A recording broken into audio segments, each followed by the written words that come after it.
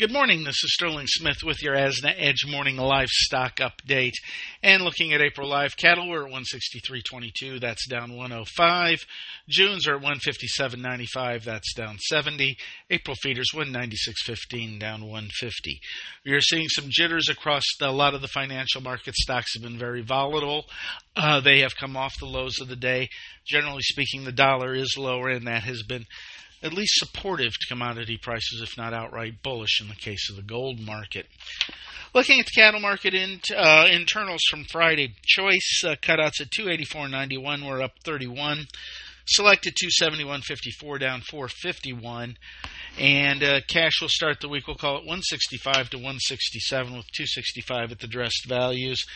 So far, the pressure in the futures market hasn't really shown too much in the live market. Slaughter on Friday was 114,000, which was a little slow. The weekend slaughter on cattle was 8,000, which is also noticeably less than what we usually see. Moving on to the hog market, April hogs at 86.10, down 135. May at 94.45, that's down 48. Seeing just general light pressure here. The market internals are mixed. Carcasses at 87.80 are down 59. Bellies at 101.38, down 275. Hams at 91.25 were up a couple bucks.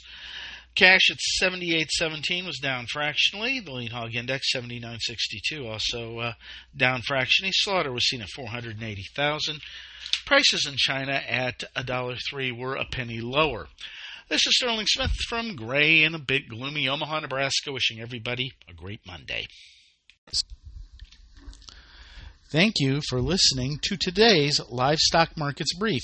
For additional information, visit agrisampo.com and find us under Resources and the Daily Marketing Commodities tab. Have questions?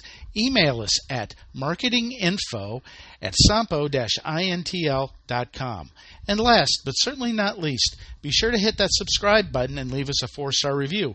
We'll be talking to you next time on the Livestock Markets Brief.